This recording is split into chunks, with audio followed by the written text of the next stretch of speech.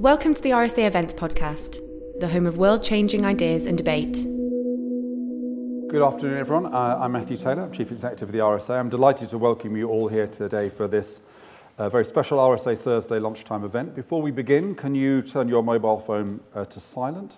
We're filming and live streaming today, as always, so a big welcome to those of you joining us online. The hashtag for the event, if you want to get involved in the conversation on Twitter, either from the room or if you're watching remotely, is RSA Value. Now, we like our rock star intellectuals here at the RSA, and so I'm delighted to welcome today's speaker, Mariana Mazzucato. How did I do? Very good. Okay. Professor Mazzucato needs a very little introduction, so I'll keep the list of her impressive achievements succinct, partly because I'm just green with kind of envy and jealousy. Mariana holds the chair in the Economics of Innovation and Public Value at UCL. She's founder and director of the UCL Institute for Innovation and Public Purpose. She's an award-winning, best-selling author of many influential books on progressive economic policy. She advises an unbelievable array of key international policymakers. You may in your questions just want to randomly shout names, and she'll say, oh yeah, I've advised them, I've talked to them. Have you spoken to Mr. Trump yet? No, but I got a hug from Rick Perry, unfortunately. So there we go, you see. So she advises key international policymakers on innovation-led inclusive growth. Her new book, which I've been very much enjoying myself, it combines an enormous amount of substance and research with being incredibly readable. So her new book, The Value of Everything, Making and Taking in the Global Economy, just been published by Alan Lane to wide acclaim. And it argues that our failure to distinguish between value creators and value extractors is one of the things that has driven the creation of an unequal and unhappy society. So, without further ado, please give a very warm welcome to Professor Mariana Mazzucato.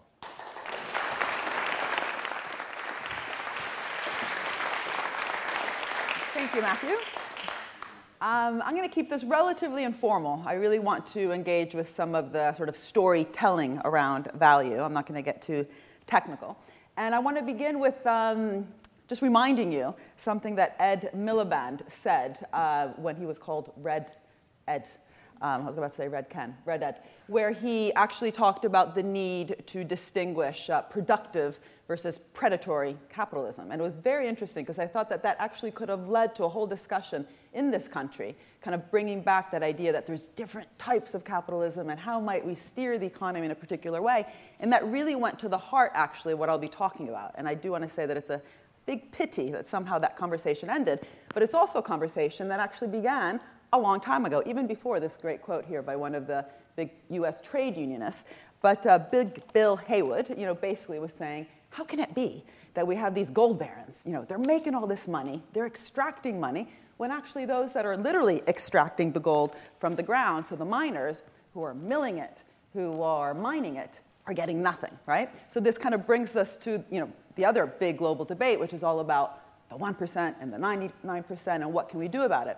And basically, one of the key things I want to argue is that rather than only thinking about these issues in terms of redistribution, as important as redistribution policies are, we do need a progressive taxation system.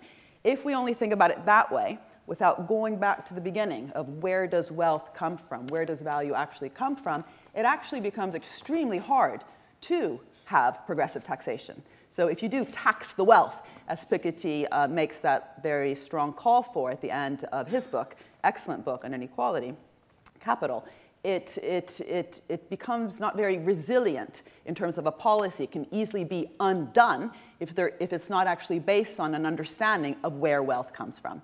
And so that's what I'd like to engage you to think about. And I have this sort of cartoon image here, which perhaps I can convince the RSA to do an animation around, because I'm going to try to animate it for you, jumping in and outside the fence. This whole notion of who creates value, who extracts value, and could it be that by not actually getting that distinction right, we also destroy value? This was a big conversation for many years, and it actually drove economic thinking. It drove economic thinking because the concept of value, so productive, unproductive labor, was actually at the heart of how economists kind of thought, taught, contested each other. And you shouldn't forget John Maynard Keynes' great quote, which was that practitioners on the ground who think they're just kind of doing good or bad stuff and think they don't need to worry about economic theory are actually slaves of defunct economic theory. So the degree to which and how we engage with this debate about productive, unproductive, value creation, value extractive, does actually guide policymakers. But when that becomes invisible, when we stop debating that, policymakers can also get extremely confused and more susceptible, more captured, more corrupted by particular ideas about who the value creators are. So I have on this slide some proclamations that hopefully you've heard. So Lloyd Blankfein, unashamedly, after the crisis, Goldman Sachs CEO said, Goldman Sachs workers are the most productive in the world. So what do we mean by that? What do we mean by the value that's actually produced by Goldman Sachs workers? What is the measure of productivity and of value underlying that? Silicon Valley wealth creators. This is, by the way, one of the things that I, in my previous book, kind of tackled, but one of the reasons I wrote this one was that in 2015, after the Labour Party lost the election, I was astounded that the day later, I think it was Tony Blair, he wrote an article saying, we lost because we didn't embrace the wealth creators, business. And I thought, how can you call yourself a Labour Party member and actually completely dismiss all the other actors in the economy who are co-creating, alongside business, alongside the tech companies or the pharmaceutical companies, wealth, right? So wealth creators to mean just business, and in particular, nowadays we use it to talk about the innovative kind of high-tech businesses. That's a problem. As well as after Brexit, ring-fencing financial services because of the value that they create for the economy. That's very strong as an assumption. High prices of drugs justified through concepts of value like value-based pricing, which I'm going to go into later. This might be a word that you're familiar with because there's been lots of discussions around the world. How can it be that the drugs for hepatitis C are costing hundreds of thousands of dollars or euros or pounds, and the justification always goes back to value and through this concept that is kind of muddly if we don't know what it means. And then the opposite. So, the state is not really a value creator. We don't have words for it. At best, it facilitates value creation. At best, it redistributes value for progressive thinkers, but it doesn't actually create it. And so, as I said, this question was actually at the heart of economic theory for 400 years. And I'm not going to, pedantically go through all these different bodies of thought, because otherwise I'd have to lock the doors and keep you in here for at least half a day. But basically, if you look at the history of thought from the mercantilists, the physiocrats, the classicals, they had different theories, but they did bring it back down to this issue of how to steer the economy in such a way that we make it more productive and perhaps nurture and reward those activities that we think are actually creating stuff. Adam Smith especially brought it down to material stuff. He had a material versus non-material notion.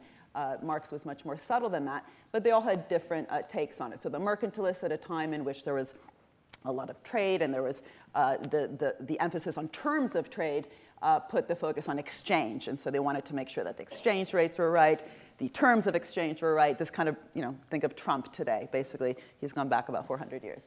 The physiocrats in a period in which most wealth was still created on agricultural lands, not surprisingly put value, so productive capital, in what farmers were doing in land.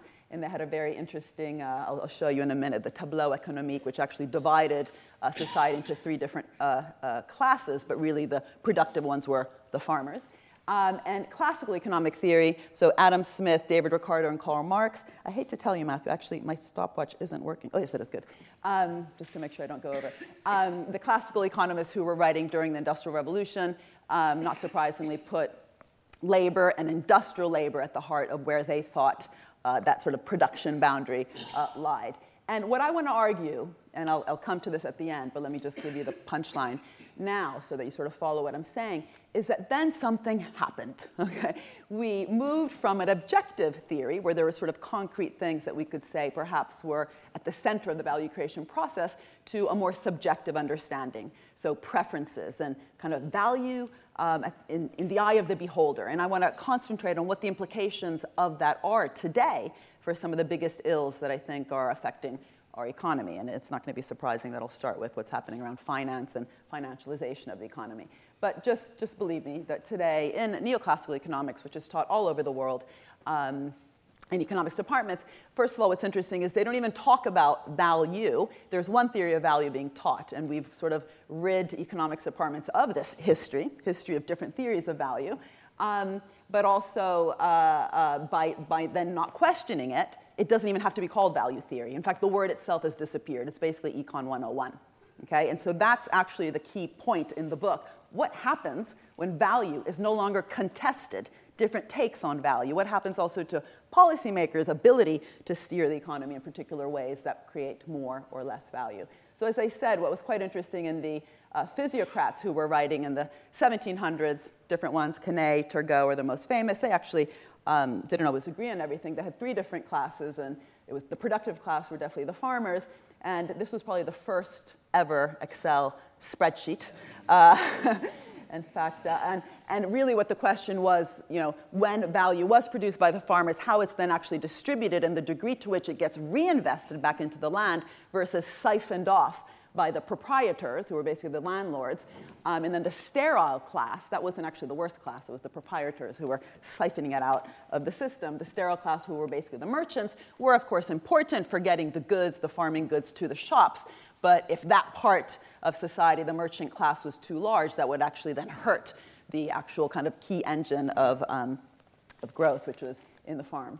And Adam Smith is actually quite interesting. We were just talking, Matthew and I, about the theater, because we just saw each other there. And I really think that Adam Smith must have just gone to the opera when he wrote this, when he was looking at productive and unproductive labor, because he really had it in it for opera singers and opera dancers. It's not just, he had this whole list of the unproductive members of society, and opera singers and opera dancers are not productive. Anyway, you obviously are not going to read this whole thing, but just to say, he had, it was quite interesting because he had what was basically a classical labor theory of value, but he made a very clear distinction between it, literally in terms of what people were doing, the category of work, whereas Marx, who came after him, was much more subtle. He said that, yes, labor is where value comes from, but it doesn't mean then that if you are in the financial sector, you're unproductive. He tied the concept of production and productive labor to whether surplus value was being created. And surplus value, as you know, was tied to his understanding of labor exploitation. So as long as the activity, he didn't look at sectors or categories of work, the activity of a particular financier or merchant was in fact allowing that surplus value to be realized, then he called them productive. But it wasn't a normative point. This wasn't productive is good, unproductive is bad. He was looking at what actually produces profits and the degree to which those profits are reinvested, allowing the capitalist accumulation process to happen. And the key insights from the classicals was, first of all, that there was a very strong objective component, right, of value. It was tied to cost of production, to labor, to the division of labor. The RSA has just done a great review of labor and work and the effect that new forms of work have on potential future of both wages and amount of work, so employment. And he was actually looking at those issues too, right? So his whole pin factory example, which has gone down in history as being very important in thinking about the division of labor, was very much tied also to the changing conditions, the changes in technological change and how that affects the organization of production. But the reason he cared was because labor was at the center of the value creation process. And of course, Marx as well. The reason I, by the way, became an economist who focuses a lot on innovation is because I actually read Capital, volume 1, 2, and 3, in 3 languages, believe it or not, because I actually became an economist in Mexico City. That's a whole other story. As a history major, I did my junior year abroad in Mexico and then left this program to actually go study economics in the economics department in the UNAM, and they were reading Marx. And I was fascinated when I was reading Marx with capitalism. So the real interesting thing in Marx is, even though he was a critic of capitalism, as we all know, he actually appreciated the role of technological change and was looking, again, at the big questions that we asked today about the effect of robots on employment. He was already looking at that then. David Ricardo, famous chapter he wrote in 1821 in his Principles textbook. He was a chapter called On Machinery. He was already back then looking at the effect that machinery, which was again happening because of the Industrial Revolution, was having on both employment and wages. So all these guys really focused on innovation, production, division of labor, change in this objective way, as well as this issue around reproduction of the system. If too much is being siphoned out, so in the case of the physiocrats already looking at the siphoning out from the role of landlords, then the system would potentially fall apart. And they also had a very interesting concept about rent.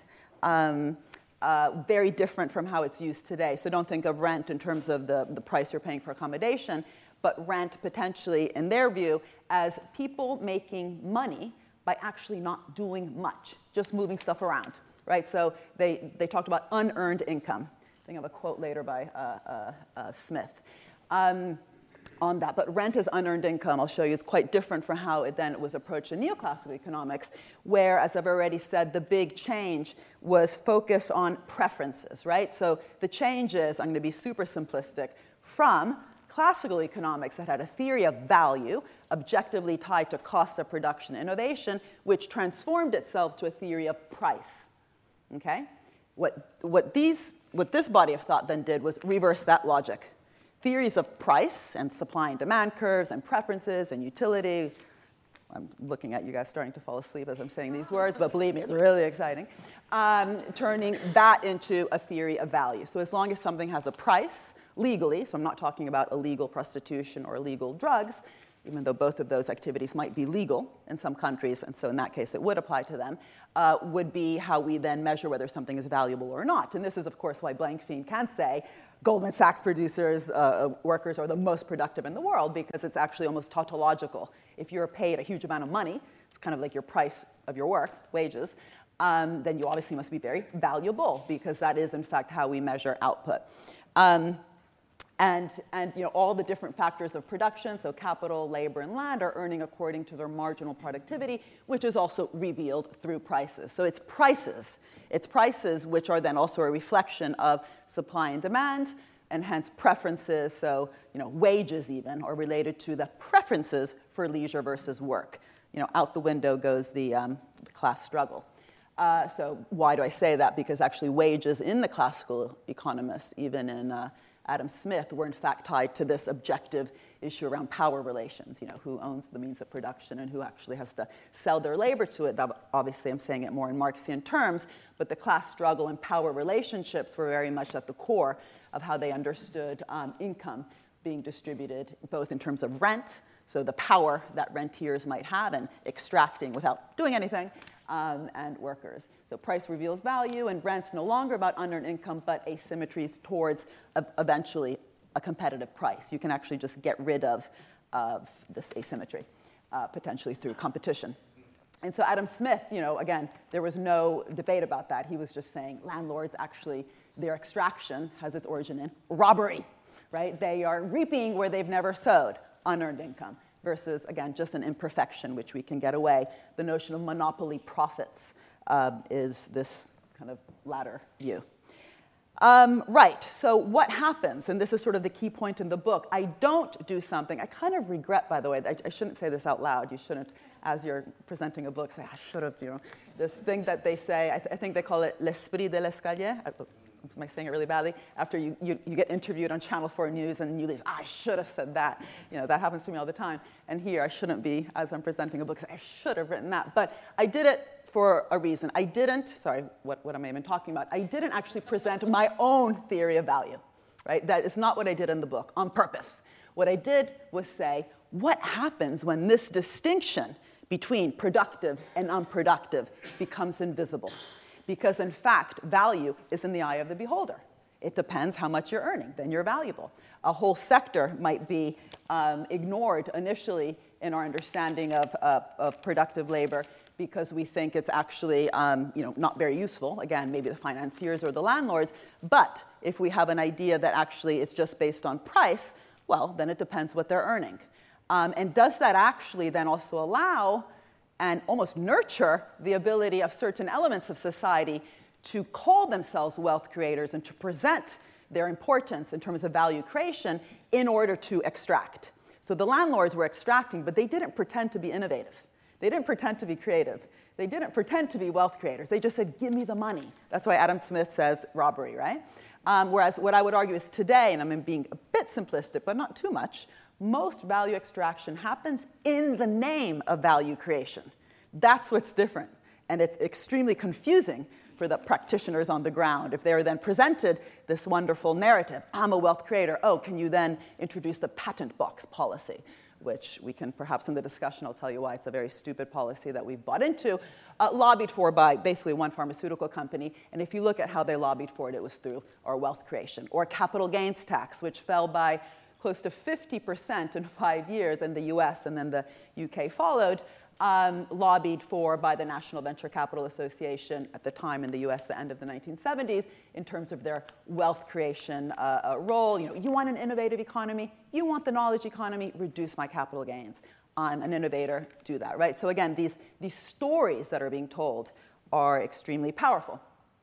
So what are the implications? I'm going to run through this quite quickly. I have about 7 minutes left.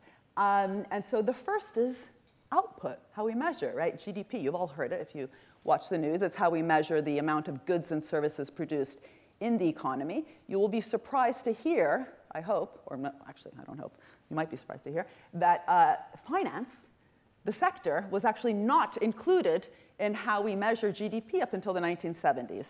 Why? Because it was basically just seen, kind of like the classicals saw it, as a movement of money. It wasn't necessarily said this is bad, but no, we shouldn't include that, just like we don't include Social Security payments, right? It's just a movement of existing wealth, existing funds from one group to another.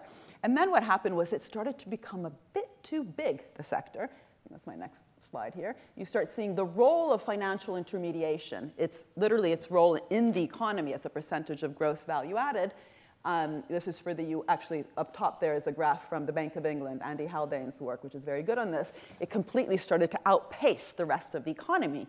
And you can read what the accountants started doing. This is in the UN. They had a group looking at the national accounting system. And they literally started to use the words like awkward. This is a bit strange. This huge thing, which is starting to sort of take over the economy in terms of growth, we're not even accounting for it. So they said, well, let's just give it a price, right? So things like the price that you were being charged to get a mortgage had been included because it was very clear. There was a price to it that would be included in GDP. But things like net interest payments, the difference between what banks had been earning through interest that you pay them versus what they're paying you, that difference had not been included because that was what was being seen as just a transfer. And that ended up getting included, how? Through the naming of what they were doing as financial intermediation. Later, also with the investment banks, what they were doing was risk-taking, right? So then we include these as services that were being provided by the sector that were productive for the economy, and there was a price set to it. And in fact, the profits being earned, the bottom one here is for the US, in the sector also increased, which is very interesting, I think, and I talk about this in the book in terms of performativity. What happens, this is a concept, by the way, that comes more from sociology and philosophy, when you start changing how you account for things, how you measure the performance of a sector or a particular actor in the economy, what it does also to their kind of confidence, right? So, you are now valuable. Oh, I'm valuable? Well, then I need this and that. I need less regulation. I need less tax. I need these either handouts or favors from different parts of the economy, including today with Brexit. We must protect these financial services. Otherwise, oh God, everything will fall apart. And so it affects behavior and confidence, which then feeds back into how we measure performance and how we account and how we talk about these things. Corporate governance is quite interesting. So this, I often say that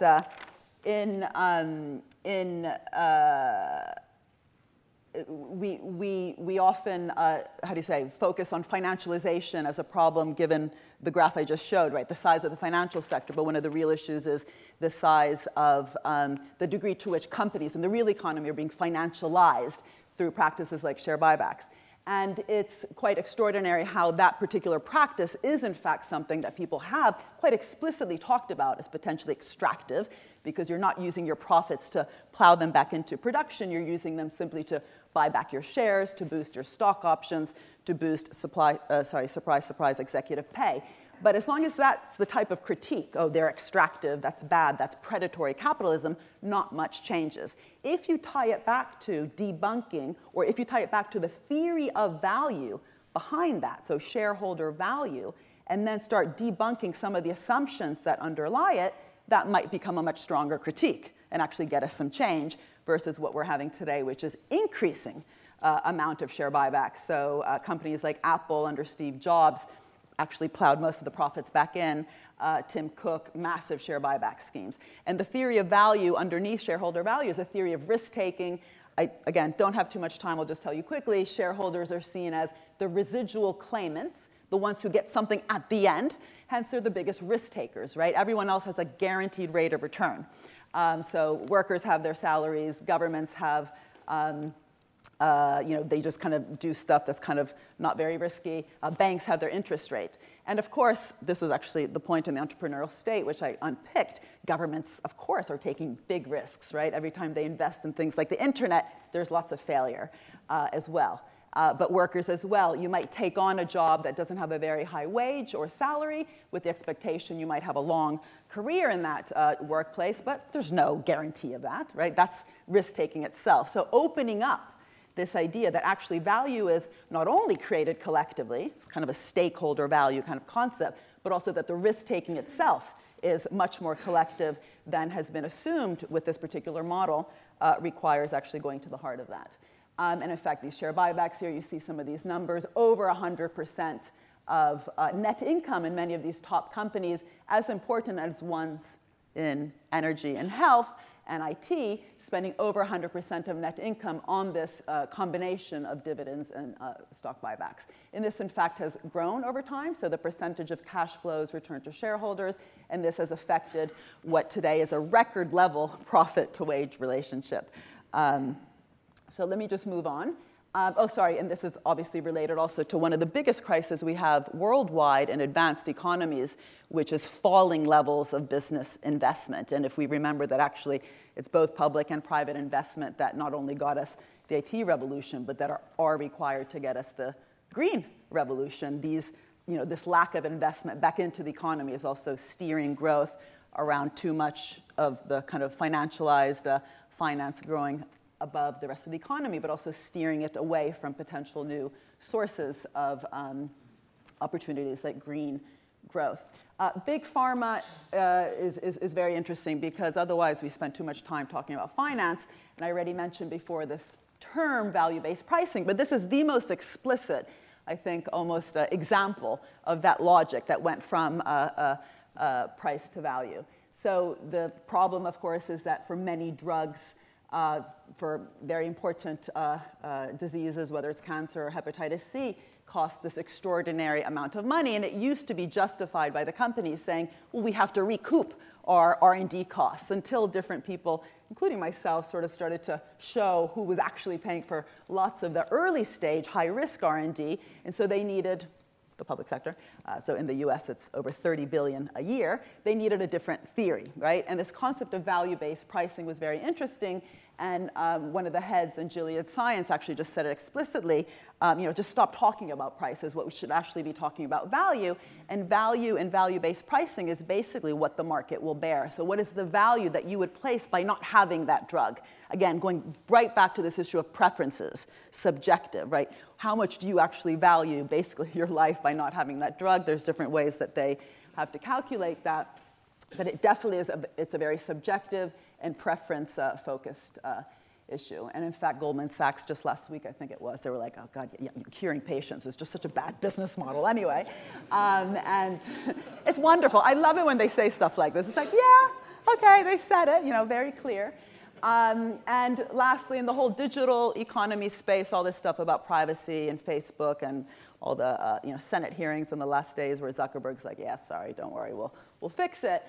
This is also an area where I think it's very interesting because if we think of, again, value actually being produced much more collectively than the concept both of shareholder value gives us, but also this idea of the production function where really all the value is being created within businesses, and at best the public sector can redistribute that value if we actually look at both the technology that's underlying these high-tech companies and platform capitalism itself having been funded collectively, but also the data itself, which today is is the real issue, right? Data is the new oil, oil is the new data. No, anyway, data is the new kind of petrol in terms of how rent-seeking can potentially happen. That data, of course, is also owned collectively. So it also shouldn't become a race to the bottom where everyone is potentially just thinking about their privacy. But as Evgeny Morozov says, We should think and conceptualize this data as something we own in common, not as something that we own just as individuals with our individual preferences for a little bit more, a little bit less privacy. And we might, in the discussion, bring this back to the issue of UBI if there's time. And lastly, how we think about government, the degree to which we should or should not have austerity, what's the ideal size of government. This also comes back down to how we measure government, which you will hopefully be shocked to hear that in GDP, we only measure the salaries and the costs of government activities. We don't actually measure the value that's created. There's no real price put to the benefits of a more healthy, more educated society. So it's not very surprising that we can't even measure the productivity of government in the way that Lloyd Blankfein could talk about the productivity of Goldman Sachs workers. And this effect also, just like I said with finance, feeds back into how civil servants feel. So I often feel like I walk in as an economist and walk out as a life coach when I talk to policymakers. No, I'm serious. They're depressed. They are depressed. And it has to do with these issues of how we value government. And this is why actually I'm spending a lot of time founding and now directing this institute, which actually goes right to that heart of the problem, which is we don't even have the term public value in economics. We have the word public good, but it's extremely narrow, and it's used to tell the BBC, stop making soap operas and talk shows, just make documentaries about giraffes in Africa and high-quality news. But because we can't actually capture the kind of value that ambitious public entities are trying to create, independent, literally, in that case, of the format. So I'm finished. I just want to end with this slide. What to do? Well, first of all, let's admit that value is, in fact, created collectively, and that that this concept of value in some ways has been hijacked by putting it just at the level of individual preferences. This has also really made it much easier, as I've already said, for these narratives and storytelling about value to be used to capture policymakers' minds. We need to understand that both also in the policy process, it's not just fixing markets, but actively together co-shaping and co-creating them. And it also, coming back to Marx, when I said that Marx was a bit, I don't want to say brighter, but granular than Adam Smith, he said it's not the category of work, so it's not that finance is bad in or out, it depends what it's doing. And so similarly, instead of bashing the hedge funds and the credit default swaps as simply extractive versus industry, when actually industry is quite financialized, as I've said, really thinking of what are the serious revolutionary reforms we could be doing, not the tinkering on the edges, to steer finance back into the production boundary. Let's actually make it productive. And this isn't, by the way, just lending to SMEs, the usual kind of myth about where value comes from. This is really rethinking how, as Minsky did, about how to nurture the degree to which capital development of the economy and innovation can really be fostered by particular types of finance. It means definancializing the real economy. It means really linking prices to how they're produced, so the marginal price of most drugs is actually zero. But also linking it, perhaps delinking how we set prices from those costs actually, and thinking more about values around access. What kind of healthcare system do we actually want collectively, and actually then use the price system to achieve that value versus vice versa. It could affect how we govern knowledge and the whole IPR system, which is one of the most areas that have been hijacked and captured by these stories about value creation. And it could also, this is something I usually obsess about, actually help us steer the direction of growth through much more explicit ways to talk about this co-creation of markets through public purpose missions. And the last line in my book is this, which is, I think, quite hopeful, because actually we can change things, because it comes down to organizations that can be governed in different ways and interact in different ways through this explicit recognition of the collective value creation process. And we shouldn't forget Plato's great sentence when he said that storytellers rule the world. And unless we fundamentally change the stories we're telling about value, it's going to be extremely hard to actually get a more progressive distribution of that value, because we're going to continue to have value extraction being done in the name of value creation. And that's it.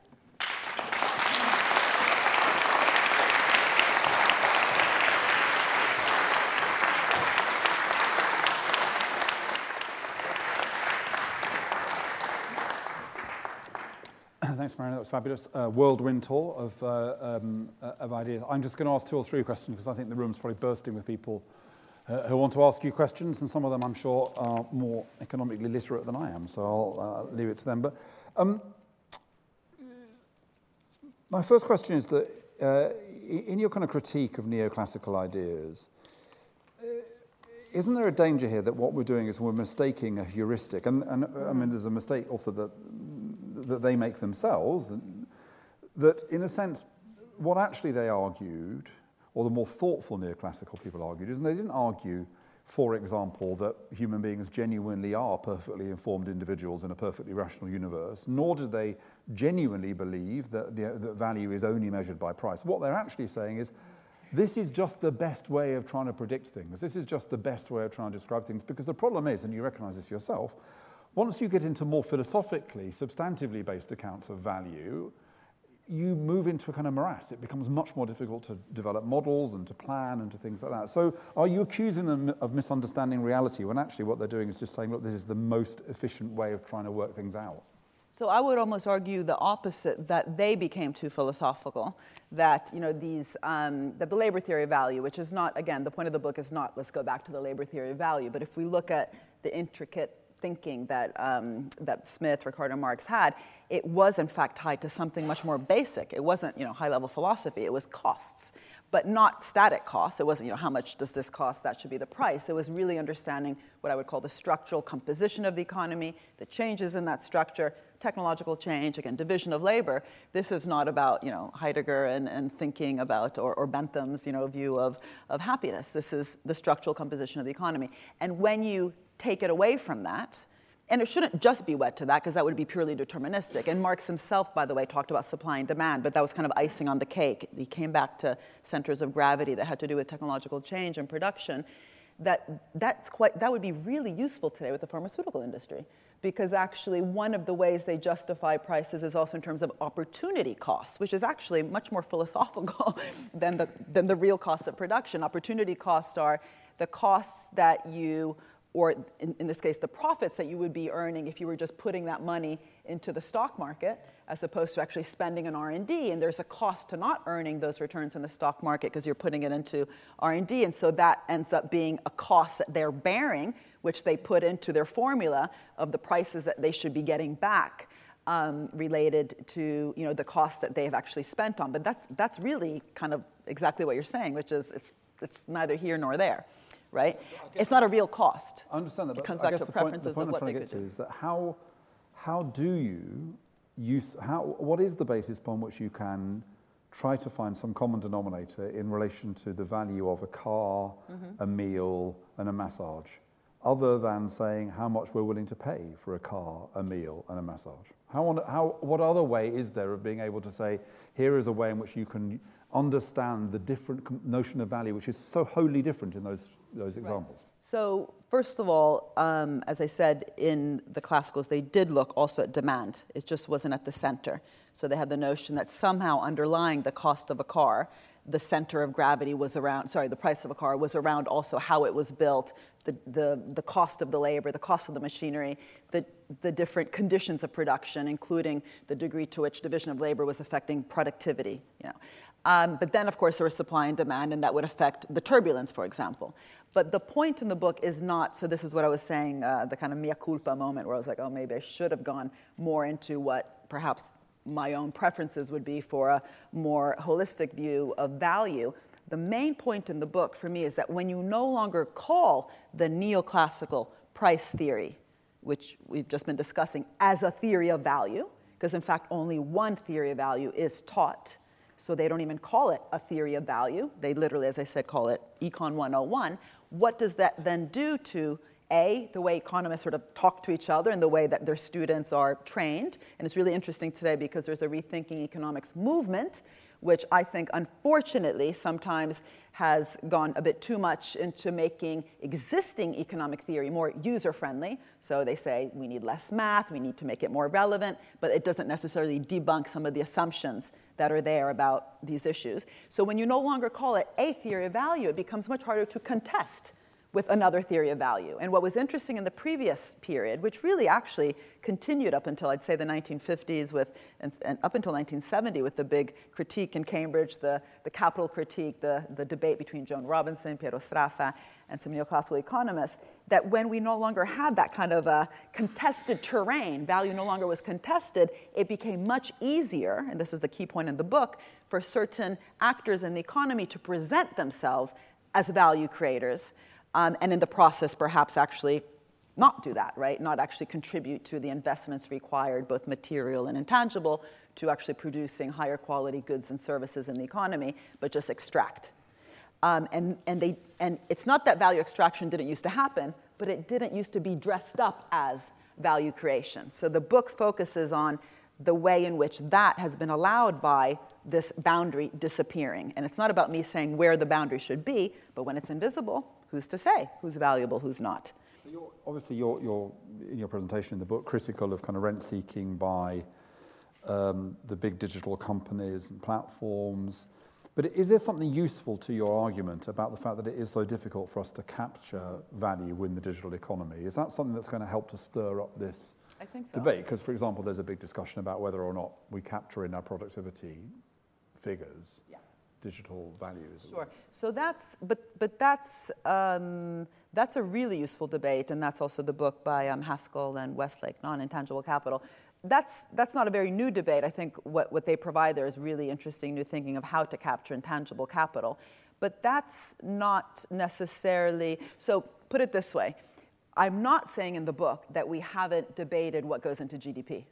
I mean, just read what the feminists have been writing for a long time, that care, great intangible good is not measured properly. The care that you're providing at home for your kids or your family or for the elderly, just because it doesn't have a price behind it, it's not going into GDP. And so there's been different people who've been thinking about how to do that. Or the opposite problem, the environmentalists saying when we damage the economy, bad caring for the environment, it doesn't make GDP go down. And there's been really good, interesting thinking about that for years, for decades. The intangible capital in some ways, it's just part of that debate. It's saying we don't capture innovation of a certain sort when it's not done through this kind of more obvious metrics.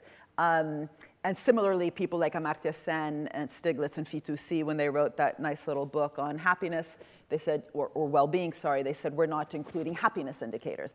My point is, before bringing stuff in, take stuff out. Have we perhaps misunderstood or conflated profits with rents, right? And is perhaps lots of what we're currently accounting for wealth actually just moving stuff around, that unearned income that the classicals were talking about. But when you don't have sort of an objective theory of value, it's also very hard to distinguish rents from profits, because so much of the rent seeking actually happens through the presentation of yourself as a wealth creator. And that's where I'm welcoming the debate to be had equally. It's not instead of. It's not let's not do happiness indicators. It's just that, as my husband often forces both me and the kids, he says, for every new thing you bring in the house, 2 things have to get out of the house. I would say the same thing with GDP. Before bringing in all this really great stuff, take out the rent. Just finally for me, before I open it up, I mean, rent seeking is great. It's a lovely term of abuse, actually. I enjoy using it myself against people in a kind of random way. But let me introduce 150 rent seekers to you. There's everyone in this room who's got a pension. It's everyone in this room who's got a life insurance policy. It's everyone in this room who, in one way or another, is a shareholder, directly or indirectly. We are all rent seekers. I'm just interested in how useful is the concept of rent seeking, given that we're all at it? So again, I mean, I hate to always say that Marx was the brilliant one, but he was in this sense. He said, circulation of capital, in his breakdown in Capital. He had his 3 volumes. One was on production, one on circulation, one on distribution. It's not that that's not productive, right? So you could, so this isn't about saying what's productive, what's unproductive. Is how do you actually steer the circulatory mechanisms, whether it's how we distribute, whether it's with pensions, which of course are required in order for all of us to have better lives when we're aging. How do you actually steer the economy in such a way that you produce a particular type of well-being, in your older age? How do you use the financial system to better nurture production and innovation? How do you, rethink, again, the pharmaceutical prices in such a way that it's actually producing the healthcare system that we want? It's putting the emphasis on the objectives and the value we want to create. This is the challenge, I think, of your book, and why it is, and I'm going to say this again at the end, everyone needs to actually read the book. Because I'm suspecting that a lot of people will not read your book, and they'll think your book, hang on, but just because a lot of people don't read books from beginning to end, they'll take it on holiday with them, but won't necessarily read it from. But the easy way of people misunderstanding your book is to think your book enables us to kind of take an Occam's razor to what is productive and what is unproductive, and that you are in your book defining use. But actually what you're doing is saying something much more complex and much more interesting. And that's why I changed the title, by the way. The initial title was The Value of Everything, makers and takers in the global economy. And I said, no, that's going to do that. It's making and taking.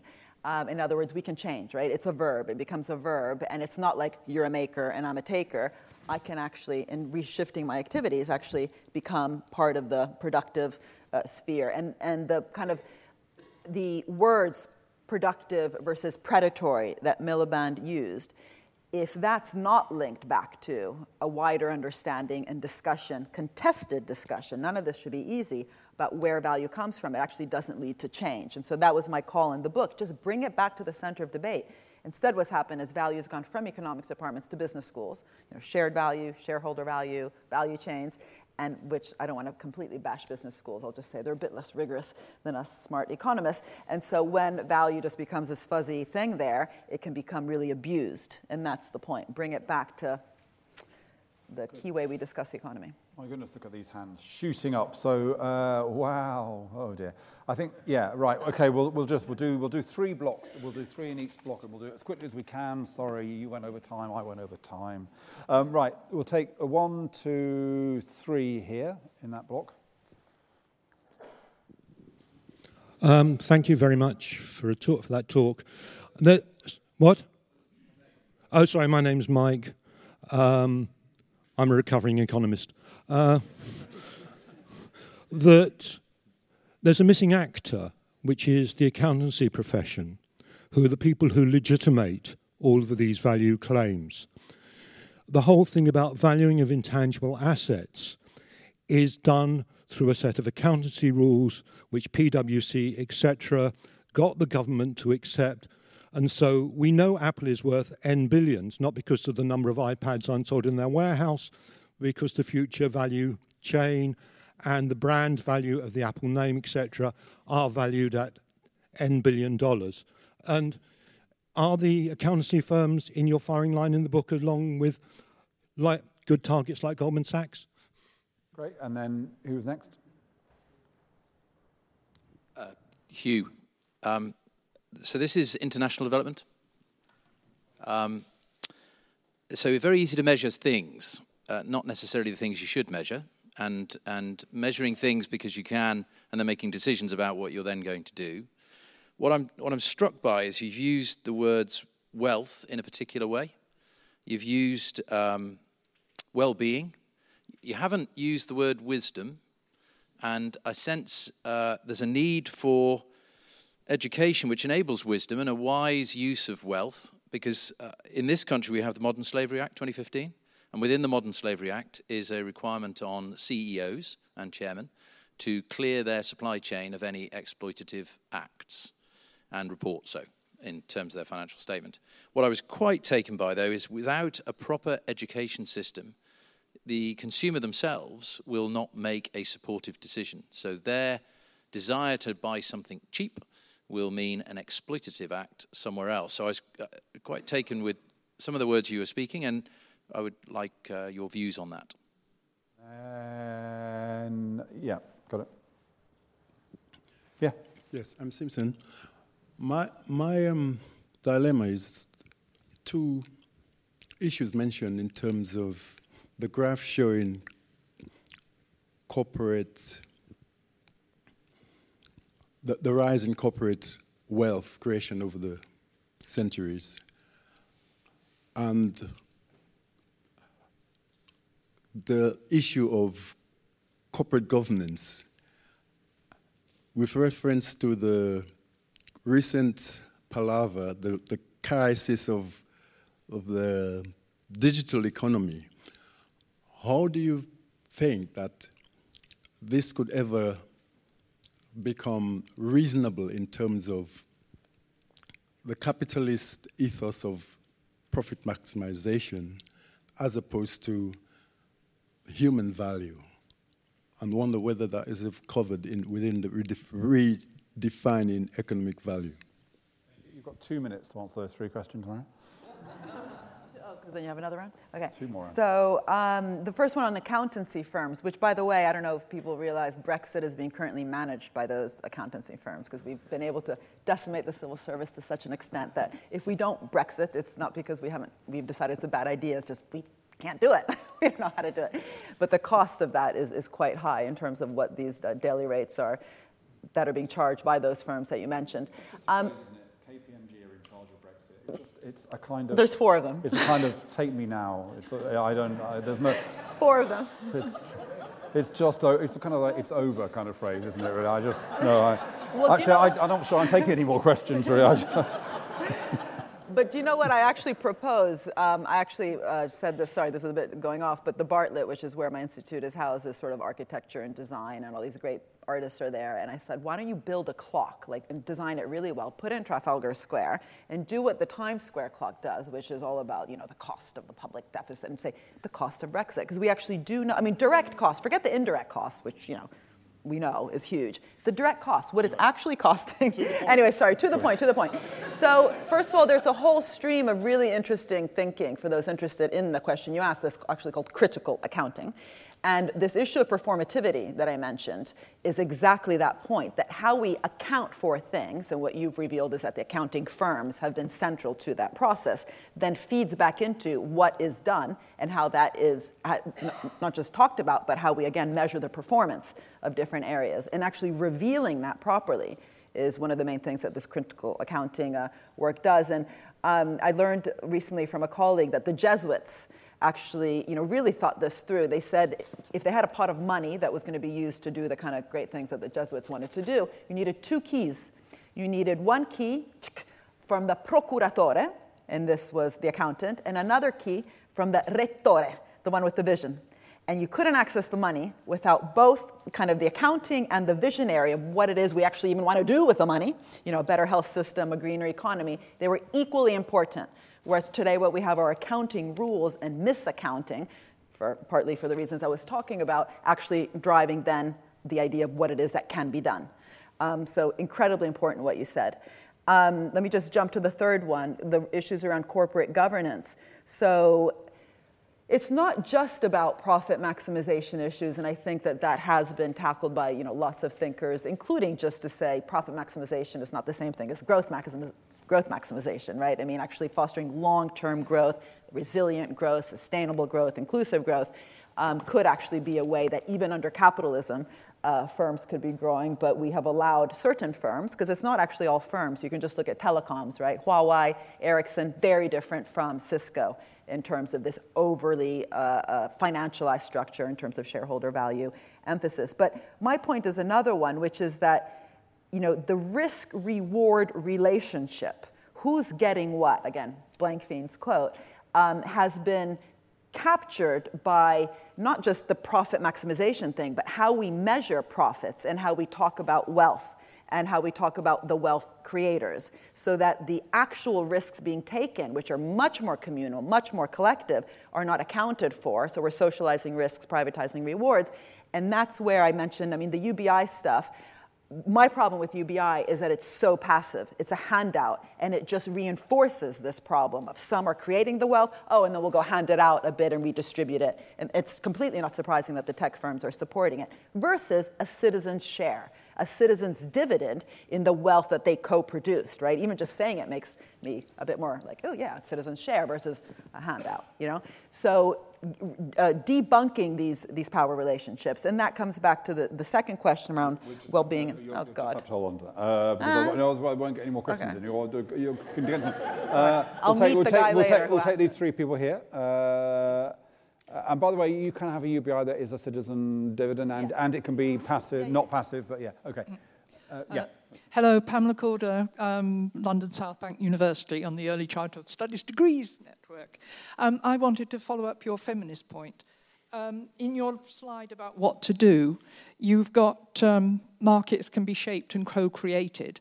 And I wondered who you were including in the co-creators. I mean, is it women who have children, and is it the caring? And similarly, steering direction of growth through public purposes, how wide are you conceptualizing your public purposes? Thank you. Geoffrey Payne. I'd like to ask about land, because that's not being created by anybody, but it is increasingly a source of value and also of inequality. I'd like to know how you think land could be better managed in the public interest. Thank you. I would love to buy your book.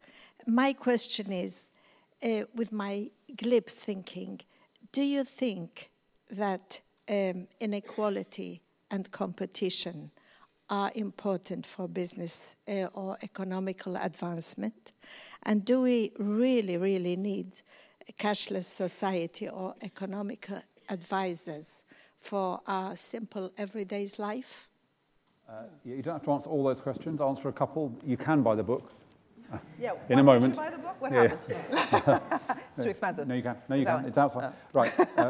Go on. Okay. Calm down. He's terrible. Okay. My God.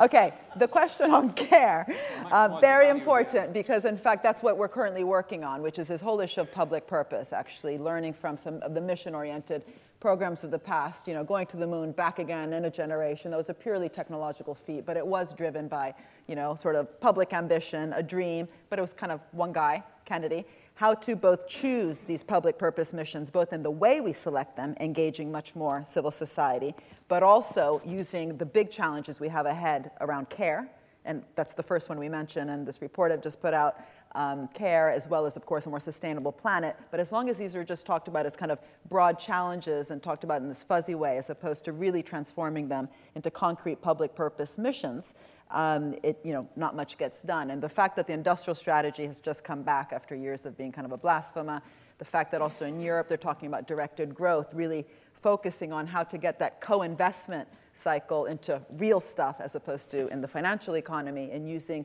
the big challenges we have around care to drive the notion of public purpose and public value, but in ways, again, that are not just then restricted to how we think of health care around drugs, but a more caring society is central. And people like Sue Himmelveit and the women of the budget group, I think the women's budget group have been central. Land is the most obvious form of rent, right? And so it's not a surprise that in the old days they actually looked at the way in which landlords were extracting value based on the price of this scarce asset. But land itself and how we use land, coming back to the public purpose questions, how we actually transform existing resources into better resources, into part of the solution to a problem versus just a box where existing value is being nested, right? I mean, the finance, insurance, and real estate, fire area of the economy is becoming a pot where much of the wealth that's being generated is being housed simply to receive these kind of rents in the more classical way. That's the problem. And so how to get land to be seen as an area in which we invest in it, and how we distribute the ownership of that land in more collective ways, but with these public purpose missions. What is it that we want from the land versus just seeing it as a planning problem, I think is central, and it's, again, something that we're trying to engage. One of my No. Just because it's you, we're going to break a golden rule and go 3 minutes over. Yeah. So I can take the 1, 2, 3 hands I can see on this side, but they're incredibly short questions. Nick Sharman, international trade, does it create value, and what is a fair terms of trade? Nice, easy question. And then, yep.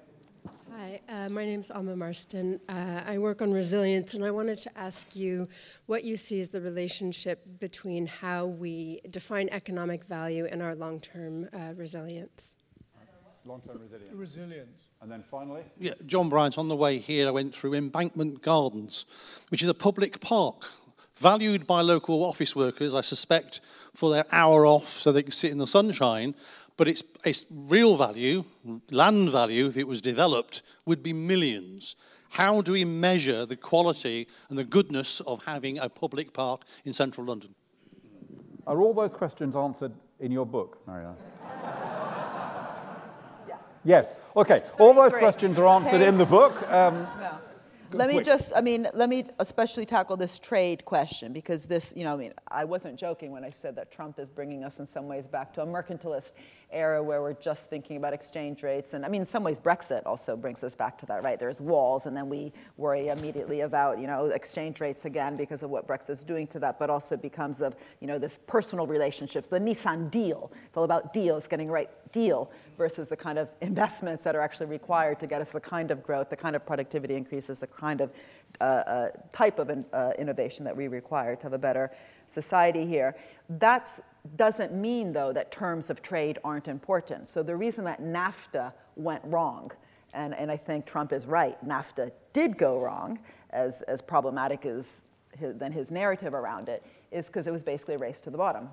And I can't remember the name of the Belgian politician who I actually met several times. He's very good. His critique to the deal that was also being struck between Europe and Canada was about those details, and the degree to which you actually explicitly recognize a stakeholder value proposition, and that value is created collectively, makes it then much harder to negotiate these deals, which are a race to the bottom for who? Basically for workers in terms of wages and also conditions of work, because they are valued. They are going to be central to the value that is required, to the conditions of production that are required to get us a wealthier, more valuable society.